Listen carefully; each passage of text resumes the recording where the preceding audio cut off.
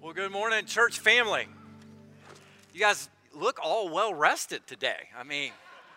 See, you're not going to need to get that extra hour of sleep during the service today, so that's a huge win.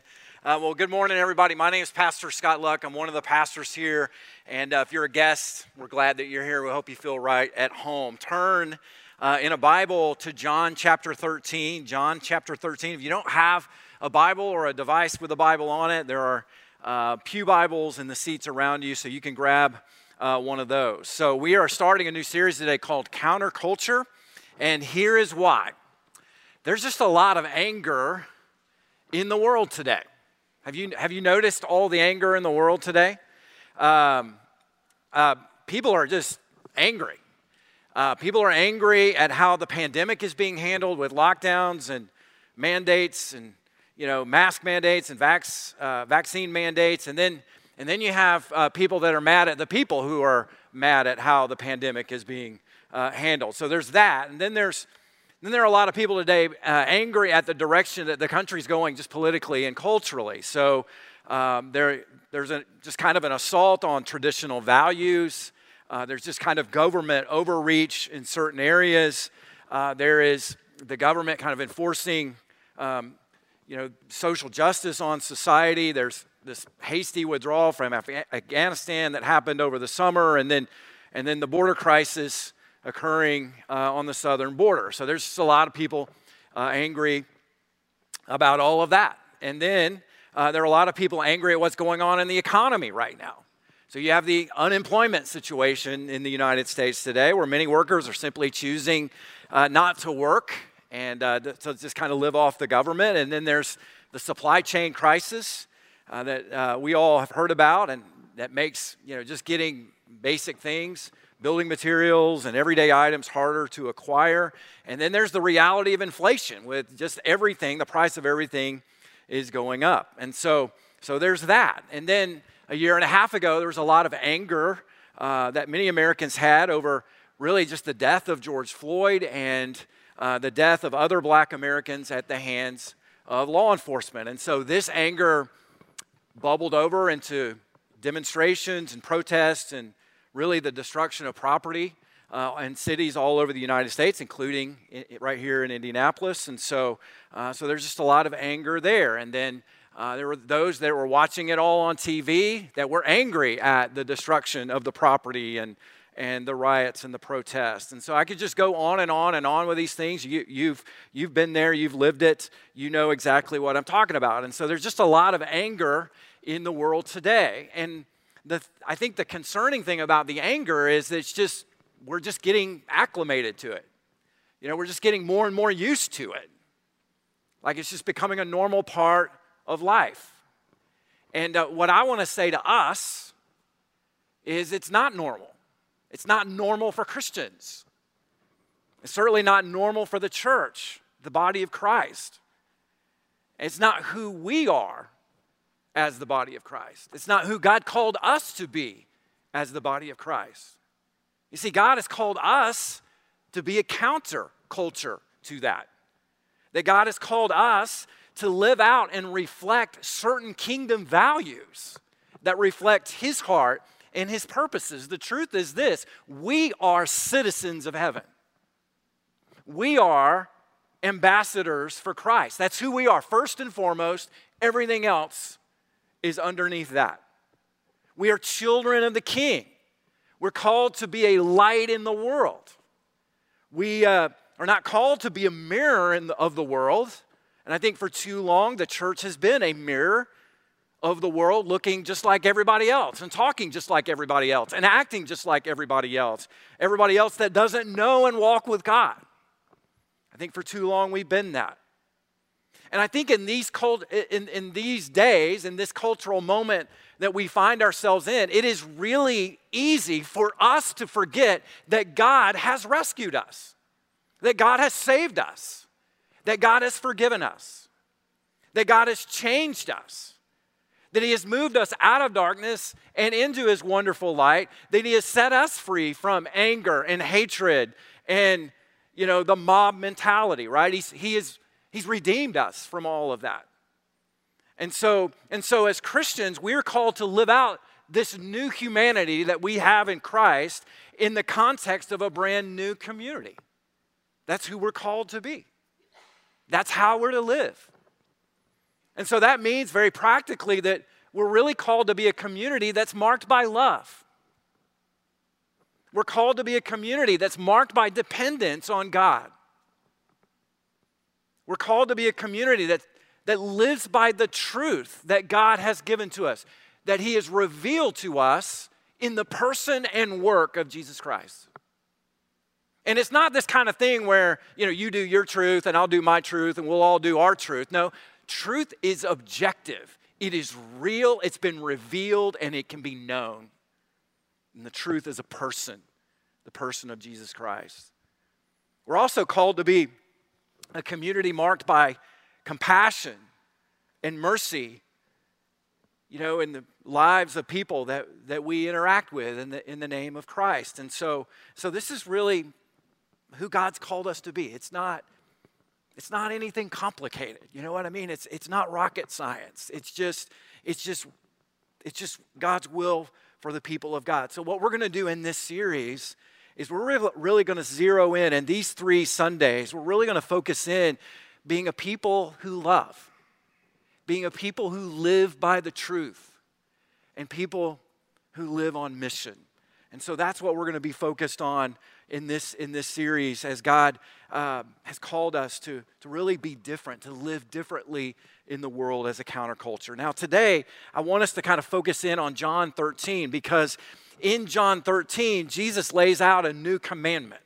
So He is getting ready, He's preparing the disciples for really the crucible of His death and the pain of His departure. He's trying to get them ready. And so what is it that they need to hear? How does He need to prepare them? And this is how that question gets answered. So we're going to read John 13, verses 31 through 35, and I'm going to ask, if you're willing and able, would you stand just out of reverence that God has revealed His word to us so beautifully. And so John records this. When He had gone out, Jesus said, "Now is the Son of Man glorified, and God is glorified in Him. And if God is glorified in Him, God will also glorify Him in Himself, and glorify Him at once. Little children, yet a little while I am with you, and you will seek me. And just as I said to the Jews, so now I say also to you, where I'm going you cannot come. A new commandment I give to you, that you love one another, just as I have loved you. You also are to love one another. By this all people will know that you are my disciples, if you love one another." This is God's word for God's people. You may be seated. So Jesus is really near the end of His life. This is the night before that He would be crucified. He is trying to prepare His disciples. He's not going to waste His words in any way, but he is really just laying it down. He is calling them to be different from the world. He's calling them to be a counterculture, and the number one mark of that counterculture that He wants to create is the mark of love. And that's what I want us to really kind of focus on today. So I think in this passage, there are really 3 truths that I want us to see just right from the words of Jesus. We're going to see here the command to love first and foremost, the commandment that He gives us to love. And then secondly, the model for love. So He never calls us to do something without showing us how to do it. So we're going to look at the model for love. And then lastly, we're going to talk a little bit about the effect of love, the impact that love has. And so let's look at this first one, a command to love. Look with me at verse 34 at what He says. He says, "A new command I give to you, that you love one another." He says, "Just as I have loved you, you also are to love one another." Now, just a little side note, isn't it fascinating to me that command is so simple, a child can understand that. And yet it's so profound, every adult knows we don't always live up to that. Isn't that fascinating how the Word of God just applies and challenges every person regardless of where they are in their faith journey? And so that just shows you just the wisdom of God's word. But here's the question I had. How is this, in verse 34, how is this a new command? Like, in what sense is he talking about this is a new command? I mean, it can't be in terms of that it's never been said before. I mean, we know that's not true, right? Leviticus 19, we see the command given to us, you shall love your neighbor as yourself. So it's not that it's not been said before. This command has been around for centuries and for centuries. And so certainly the disciples heard about it since they were young boys growing up in school and learning the Old Testament. So why does Jesus call this a new commandment? I think there are a couple of thoughts on this. First and foremost, I think the particular emphasis here that he is really giving to us is really on us loving each other, especially as it relates to the community of believers. I think it's a new command because it emphasizes that we here love each other because we are the community of believers. He is trying to impress upon the disciples the importance of this as he's getting ready to leave them. And basically he makes the case, you guys are going to need each other. You need to rely on each other. You need to love each other. And he's trying to prepare them for his departure and then the confusion that's going to ensue just from his crucifixion and death. And so I think he's trying to emphasize we need to love each other. That is the mark of a counterculture, that we exude this characteristic of love. Now, Jesus is not saying we love each other exclusively. I think he's saying that we love each other particularly, especially. That's how it's going to be in the kingdom of God. You see, Paul says it like this. He says this in the New Testament, I want you to show love to all people, especially the household of faith, the household of God. So I think that's kind of the new emphasis that he is bringing to this. And that's part of why he says this new commandment. But there's a second reason that this is a new commandment. I think what he's saying here is this. He's not saying, I want you to love each other in some general, vague way. I don't think that's his point. I think what he's trying to say is, I want you to love each other in a very specific way. I want you to love each other as I have loved you. You see, Jesus has loved these disciples for 3 years. He has poured himself into these guys. He has poured himself into their families, into these guys for 3 years. He's loved them consistently, faithfully, practically, tangibly, in every possible way. And he is getting ready to show the full extent of his love. He is getting ready to demonstrate it completely in a way that they don't even expect. And so when Jesus says, I want you to love one another, he's saying to them, I want you to follow my lead on this. I want you to follow what I'm about to do. And now, he's not telling them, love each other, and I want you to feel these vague positive feelings for one another. That's not what he's talking about. He's not talking about vague positive vibes, you know what I mean? He's not talking about, I want you to have warm fuzzies for the people outside of this room, for the world. That's not what he's saying. I think really what he's saying is this. I want you all to demonstrate a radical, self-giving kind of love. That's the love that I want you to live by every single day. Just a radical, self-giving action on behalf of people just as I have done for you. That's what I want you to do. Now, this is where we start to run into the problem. This is where we get really challenged on this, because so many times our emotions get in the way of our loving. You guys know what I'm saying by that? Like, our feelings oftentimes hinder our loving and expressing that love for other people. Maybe you've seen somebody on Facebook or social media post something, or maybe you have a difficult next door neighbor, maybe a family member, a relationship is really, really strained. And so what you say is, I just don't like this person. They just absolutely rub me the wrong way, and I just can't help how I feel. Now, you ever said that? You ever felt that? You ever thought that? Yeah, certainly all of us have. Now, here's the thing that we need to see. That is a lie from the enemy. And what the enemy wants to do is steal, kill, and destroy. And particularly what he wants to do is destroy our witness to the world. So he's constantly working to that end, particularly in and through our feelings, how we feel about other people. And so Jesus doesn't command us here in John 13. He's not commanding us to feel love for one another. He's just simply commanding us to love one another. And they're both very, very different.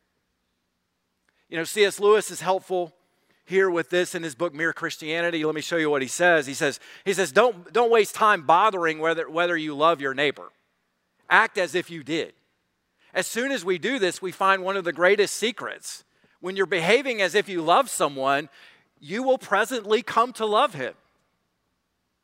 Now, that is a very, very insightful point. What he's basically saying is this: if you wait to start loving someone until the feeling of love comes over you, then you may never even get started. You may never even begin the journey. But he says the opposite is true. If you'll just start choosing love, then your feelings will catch up with you. In other words, if you do what's right, you'll feel right. If you choose love, the feeling of love will arrive right behind you. This is especially true in marriage. I think a lot of us have had the experience of having friends or family member come up to us and talk about their marital struggles, and they'll say things like, "Well, you know, I just don't love him anymore," or "We've just lost that love and feeling, and you know, it's just no longer there." And you know, we've all heard this.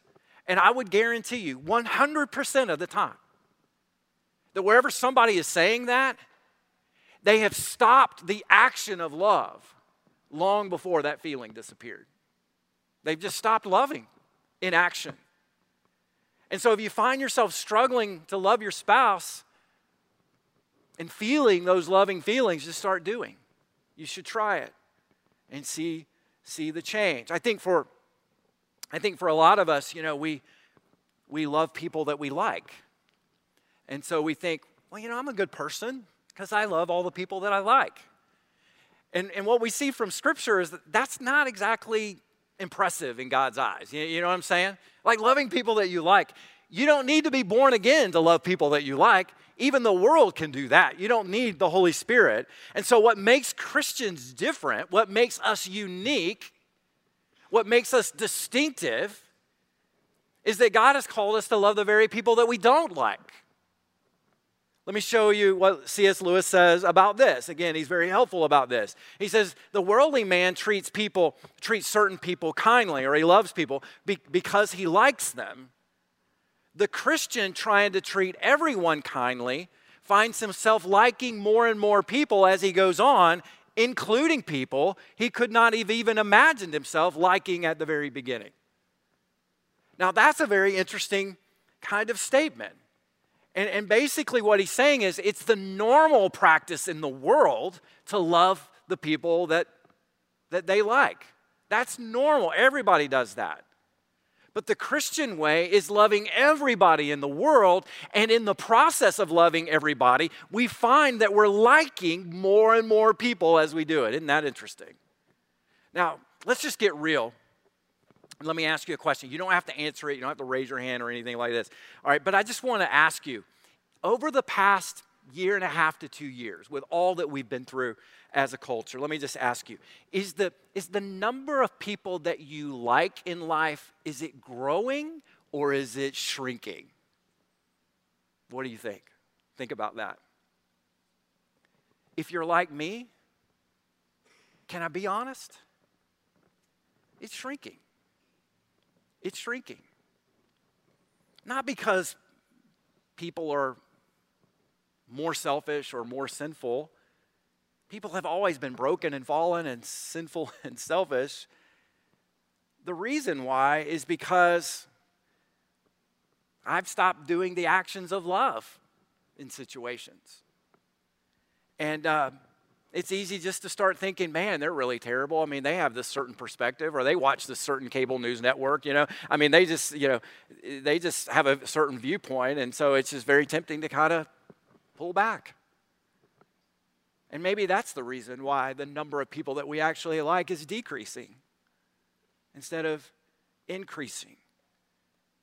But see, I think what Jesus wants for his church, what he wants for us, is he wants us to just simply love, regardless of perspectives or actions or whatever. And so he wants love to mark the family of God.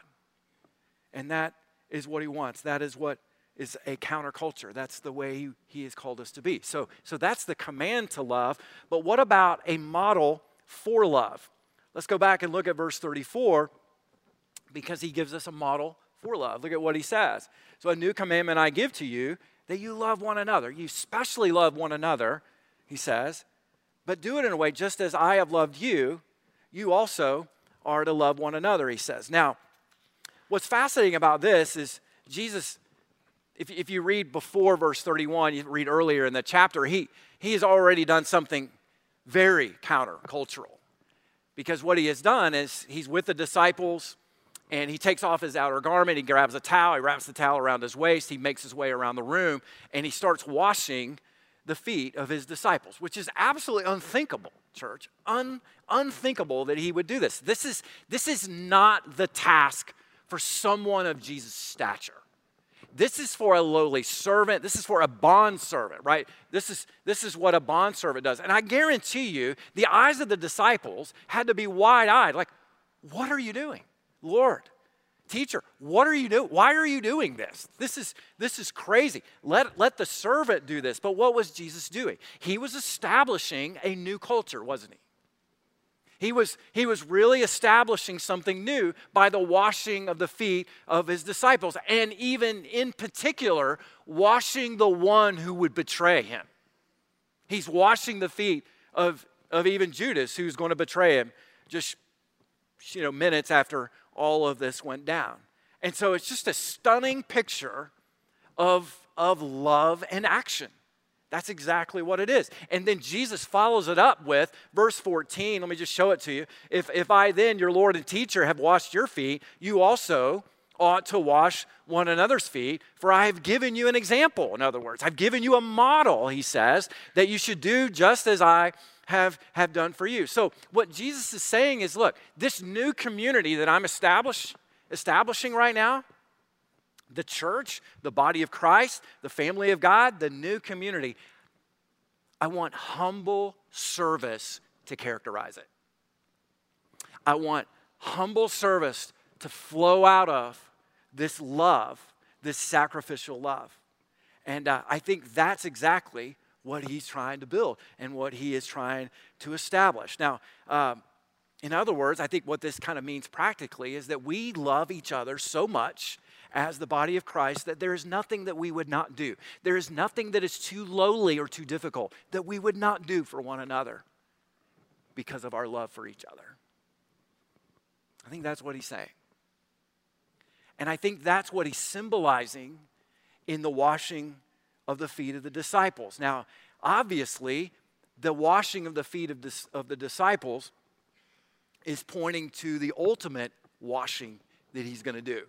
Right? I mean, he's not just washing the feet of the disciples for the sake of just getting the dirt and the grime and the manure off their feet that they've been kind of walking in all day long.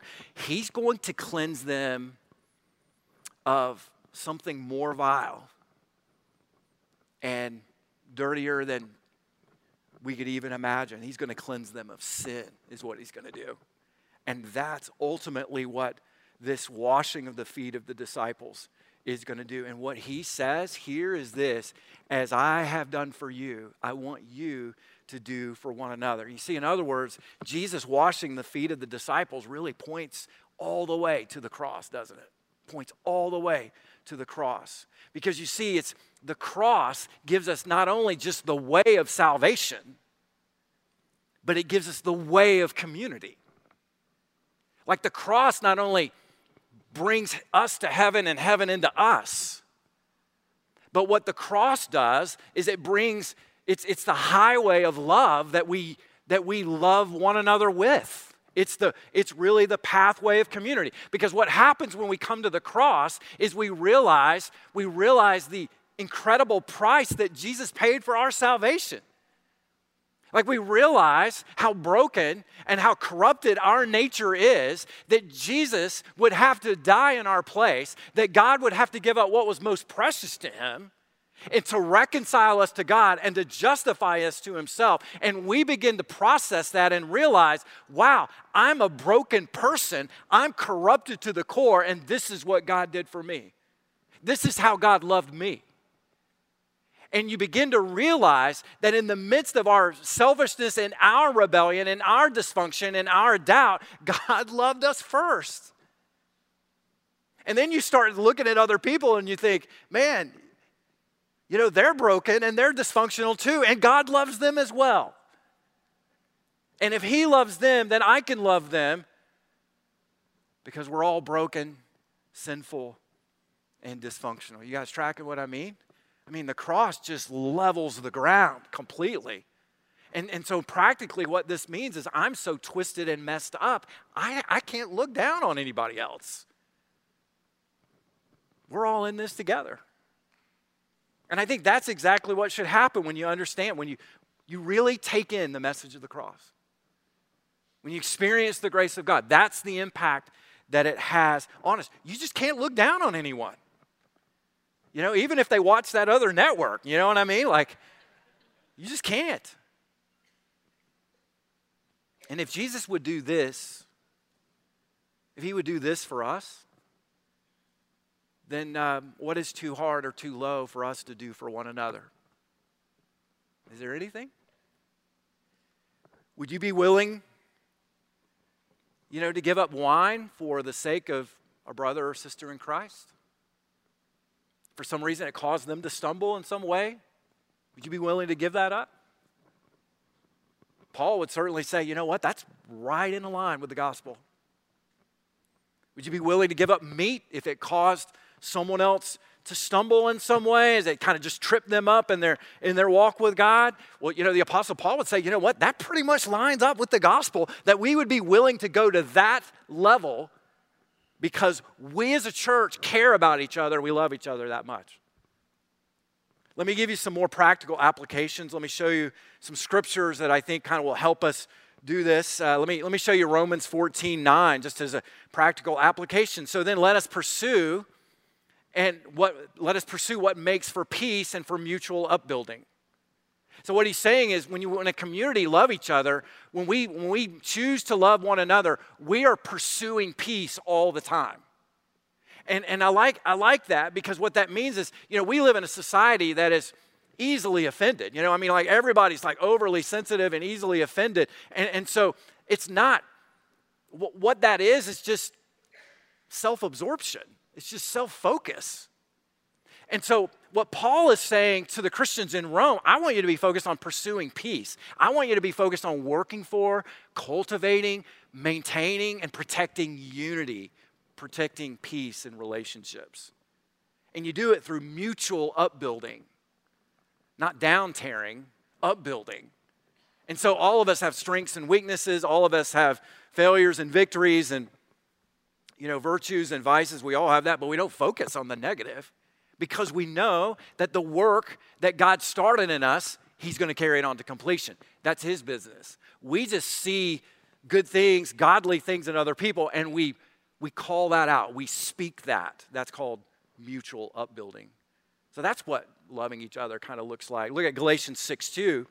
Paul says this, bear one another's burdens, so fulfill the law of Christ. You know, in a room this size, there are a lot of burdens in this room. Do you know every single one of us are carrying a burden? Every one of us right now. If I gave you a sheet of paper and said, you know, write down your burden, every single person would have something to write with, and, you know, they would come forward and kind of, you know, lay it down before God's feet. We all have burdens. And so really community, love in the community means we're aware of that, even when we don't know the burden specifically, and we are seeking to help carry the burden together because we're better together. And so I think that's what love means. And so it could be, I don't know what your burden is. It could be financial, it could be physical, it could be emotional, it could be relational. I mean, it could be any number of things. It could be sin, grief, wayward children. It could be any number of things. And so the body of Christ just says, you know what, we're all in this together. We're just going to help each other through this. And really, that's what church is supposed to be. That's the body of Christ. Look at Ephesians 4:25. Let me give you another one. Therefore, having put away falsehood, let each one of you speak the truth with his neighbor, for we are members of one another. And so we need to tell the truth to each other. And I think a lot of times in our church especially, we don't always want to speak the truth. You know, we've been offended by someone, and so we maintain the offense, but we're not willing to speak the truth. We're not willing to go to the person and deal with it. And so we just kind of sit on it. And what it does is it sours in us. Instead of just dealing with it by speaking the truth in love to our neighbor and, you know, getting reconciled, getting restored in that relationship, whatever it is, it's just a lot easier for us to kind of bury it, but really just carry it with us everywhere we go. And then it affects that relationship negatively. Paul says, speak the truth in love. Go to your neighbor if you've got something. And church, you're going to get something. I mean, it's just life. There's no perfect church. There's no perfect small group. There's no perfect Bible study. You can't find it on the face of the earth. And so a lot of people, what they do is they get offended and they just bounce from church to church to church because they never learn how to deal with an offense. So they just bounce everywhere. They never learn to love, which is what God is trying to really get us ready for. And heaven, learning how to love. So look at Ephesians 4:29. I'm just trying to be real practical here, okay? So let no corrupting talk come out of your mouths, but only such as good for building others up, as it fits the occasion, that it may give grace to those who hear. So you can speak words that corrupt others, or you can speak words that build others up. And so what marks the community of faith, what marks the community of God, is that we're speaking in ways to build one another up. We're encouraging one another. Life is hard. We speak life to one another. And we just live that out. This is just Christianity 101. That's all it is. It's not advanced Christianity at all. It's the kind of love. Let me show you one more. 1 John 3:17 and 18. But if anyone has the world's goods and sees his brother in need, yet he closes his heart against him. That's a great phrase. It's a great understanding of what happens. He closes his heart against that brother. How does God's love abide in him? So little children, let us not love in word or talk, but in deed and in truth. Let's love with action, he says. Let us do for one another. And so in loving each other, we love God.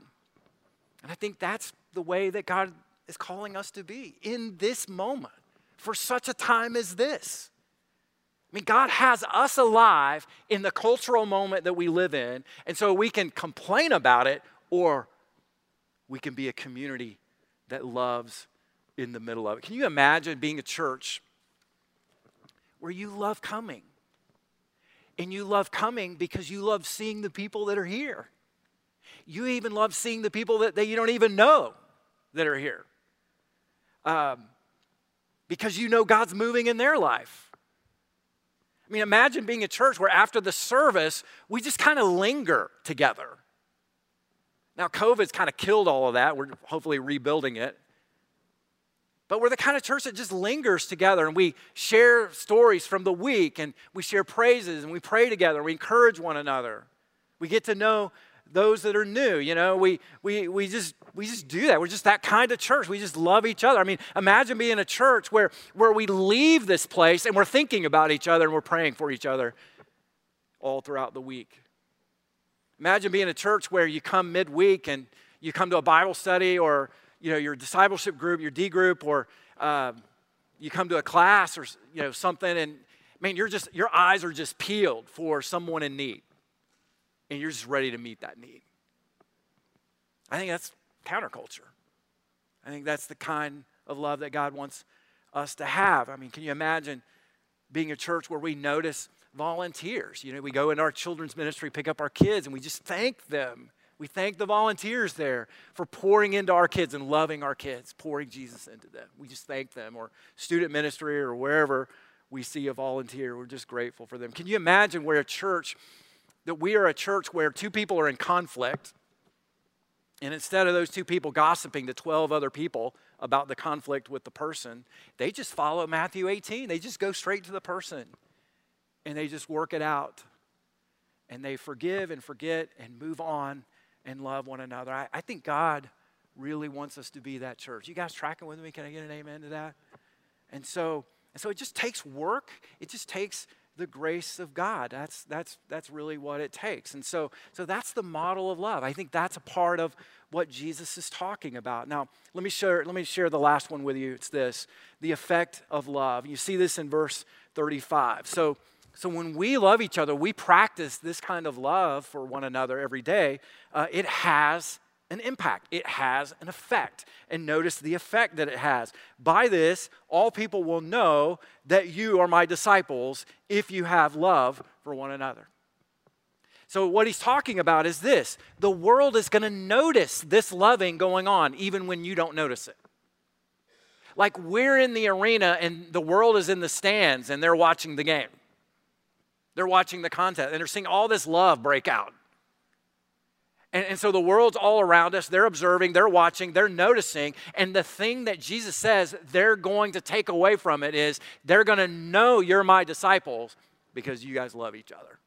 You love each other. And that is a huge effect when you think about it. Like we're witnessing to an unbelieving world and we're not even saying a word. And it's powerful. It's a powerful sermon. I love D.L. Moody, what he says about this. He says, show me a church where there is love, and I'll show you a church that is a power in the community. Now, it's interesting. He doesn't say, show me a church that has a sports program, and I will show you a church that, is a power in the community. That's not what he's saying. He's saying love. Love is what brings the force in the community. And I really believe, church, this is true of us, but I also believe we need to grow and mature in it. I believe we have some areas where we really need to grow in this. And I think God wants us to work on those areas and really to ask him for help as a community of faith. There's a story that D.L. Moody shares about this boy that grows up in this small town. And so every church he goes to this Sunday school class, and he walks to it by himself. His family doesn't really go. And so he goes to it, and then his parents move farther away from that church across town. And so this boy has to make the decision, do I change churches or I just keep going? And so he makes the decision. He's going to walk to this church. He's got to walk a long way every Sunday. And so one of his friends says, hey, why are you walking so far to church? I mean, you pass a dozen churches on the way. Why don't you just go to a church closer to home? And the boy looked at him and said, well, I'm sure they're really good churches. He said, but there's this church I really like. And he said, well, what do you like about this church? And the boy said, well, at this church, they really know how to love a fella. They really know how to love a fella. And I thought, man, that church, through its love, is a force in that boy's heart. And I think that's the force that God wants here. I think that's what we want the community saying about us. Man, that church Stones, they just really know how to love a fella.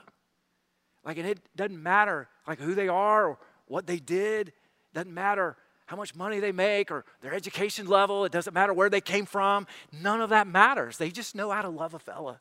They just know how to love a fella. And I think that is exactly what God wants us to be and to do, is just to live out love every single day. And so the church that doesn't love is not a church.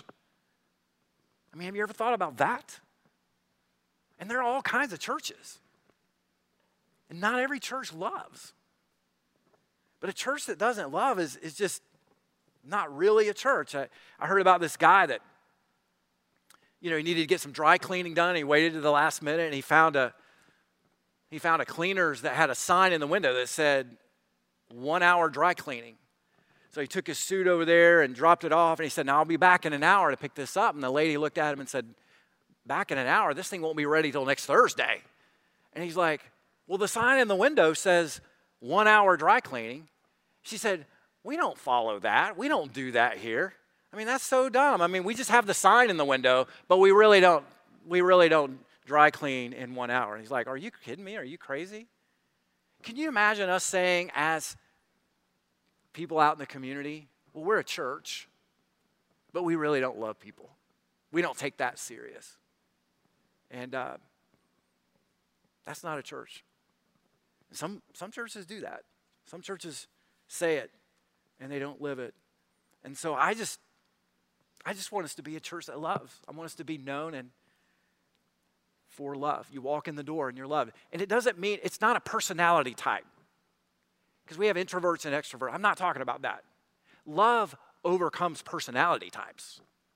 It has nothing to do with being outgoing. It just has everything to do with being others-centered and others-focused. Does that make sense? So you can love in an introverted way and an extroverted way. It doesn't really matter. God has called us to love. And the truth is, as a church over the years, we haven't done this perfectly. I have failed at it personally. I have. Some occasions we failed at it collectively, but there's even good news in the midst of our failures. There's grace, right? There's grace, there's forgiveness for our failings, and then there's grace so that we can repent and learn from our failings. Isn't that great news? And that's how it works in the Christian life. But the key to it is the cross. That's the key.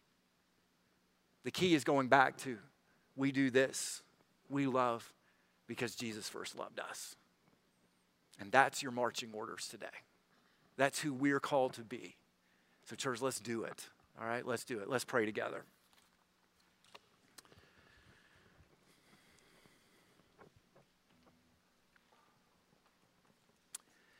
Heavenly Father, we just want to be different. Not for the sake of being different, but because you loved us in a completely different way than we've ever been loved before. And so, Lord, I just pray that you would grow our love for each other as a community of believers, that you would grow our love for the surrounding world, the community around us. And I pray that, Lord, even today, we'd be more apt to just linger, more apt to connect, empowered to encourage, just emboldened to pray. I pray that we wouldn't love in some vague, warm, fuzzy kind of way, but we would just love practically, just love tangibly, just love genuinely. That's it. And so, God, I pray that would happen not for our glory so that we can pat ourselves on the back, but so that the world would know that we are your disciples, that we follow you. And so do that work in us, cultivate it in us. Help us where we're weak. Help us not to focus on our feelings, but to focus on the truth. God, help us to love each other. We thank you and praise you, and all of God's people said.